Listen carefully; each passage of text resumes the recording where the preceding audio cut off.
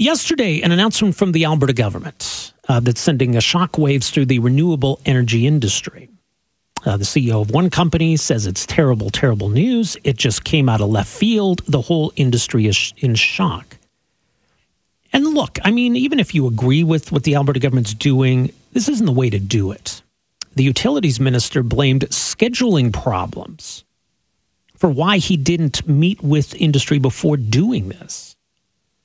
A 6-month moratorium on approving any new renewable energy projects. Can you imagine if the federal government imposed a 6-month moratorium on any new oil and gas projects?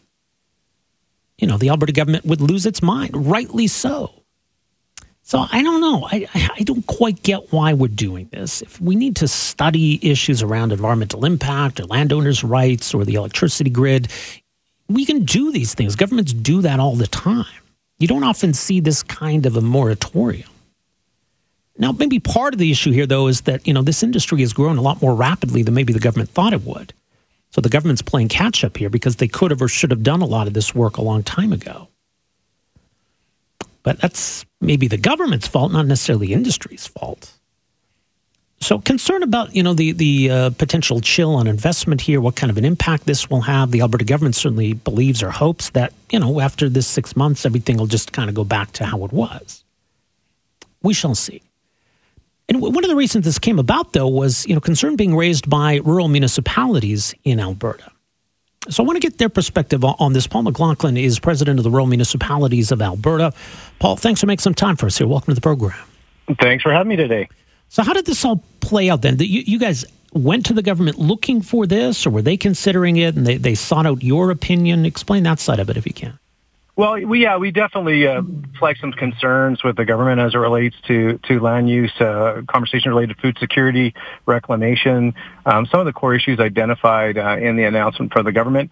We didn't expect a moratorium, and I think our understanding was, and I think that even in your discussion you just had, the industry has been explosive. By no means, I don't think anybody thought we would see the success we're seeing. It's really steamrolling over the landscape. And I think one thing that I think people need to understand, these aren't small installations. They are covering kilometers of land throughout the province. And these are significant industrial projects that require a large amount of land, a large amount of resources to develop. So I have an understanding with the moratorium being the complexity of these projects and sort of the complex issues that are in play. Right, and I mean, it's worth noting here that when it comes to renewable energy in Alberta, the requirement is that this all be done on private land and that it only happen once an agreement has been reached with the landowner, right? So any project that's happening is happening because the landowner has agreed to and conceded, right? That's correct. Definitely, it's an agreement between a landowner and another entity. But the important part of this conversation too is an understanding of our system, which has attracted renewables, which will continue to attract renewables. Is that there is a public piece of that, and that's the transmission line. All of the people that pay electrical bills every month, if you look on your bill, you have a transmission component, and that public side of the project is what the regulatory process is about as well. And for those transmission lines, there's expropriation and land being taken for those too as well. So these aren't just private industry or private decisions being made, but there is a public piece as well. Well, so in terms of the impact on the grid? Yeah, and I think one of the questions is that that's being posed by the government is the volatility of renewables, how those are impacting the grid as well. I'm a huge fan of renewables, and the folks I represent are see this as a significant opportunity and have seen significant opportunities. The county of Vulcan, 45% of their assessment is now renewable, so it's very impressive. But one of the problems with it is that renewables are a spiking power. It's up and down and all over the place. And one of the questions the government's asking as well is how is this going to affect the grid, not only in the near term, but with this explosive growth, what does it look like in the future too as well? Well, what about the argument that they should have asked that question some time ago? And even if they're just getting around to asking it now, why is a moratorium necessary? Yeah, I mean, this has been a growing concern. I think these discussions have been occurring for about 10 years in our space as it leads to municipal officials. But again, coming back to the prior conversation, it has been explosive. We are a leader in renewables in North America. The growth has been tremendous. But part of that reason is we have a great regulatory system, an open system. But on top of that, we have the finest wind and solar resource on planet Earth. And that's been attracting a tremendous amount of investment. And I think it will continue to attract that investment. What our hope is that at the end of the 7 months, we'll create certainty, both for investment certainty, landowner certainty, and for the folks I represent is municipalities and their role in the land use decision-making process. What about the risk that we're discouraging that investment or putting a chill on that? Well, I think that what really the key messaging is to create certainty. I think that we've dealt with this on a project-by-project basis.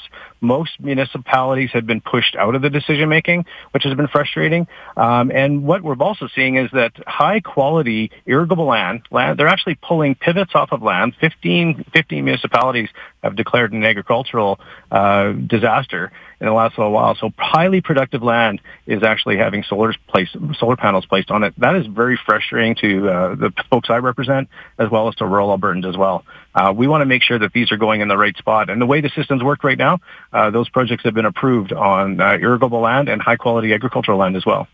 Does it feel like there's a double standard here? And I know that oil and gas, has a special place in Albertans' hearts, if I can put it that way. But, it's got a privileged position here in Alberta. But we've got issues, and your organization has raised concerns about, unpaid taxes from some oil and gas companies. There's issues with environmental issues on land with, sites in need of remediation, right? So we've got all of these problems on that side, but no one is or would call for a moratorium on approving oil and gas projects.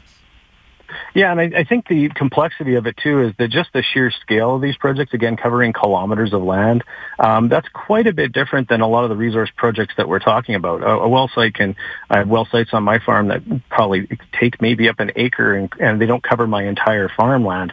So I think that the sheer size and the scale has been increasing. These have been scaling up in the last little while. And I know people are trying to compare the two industries. And I guess the key message I can give you as it relates to the renewable industry is the renewable industry doesn't have any of those rules in place.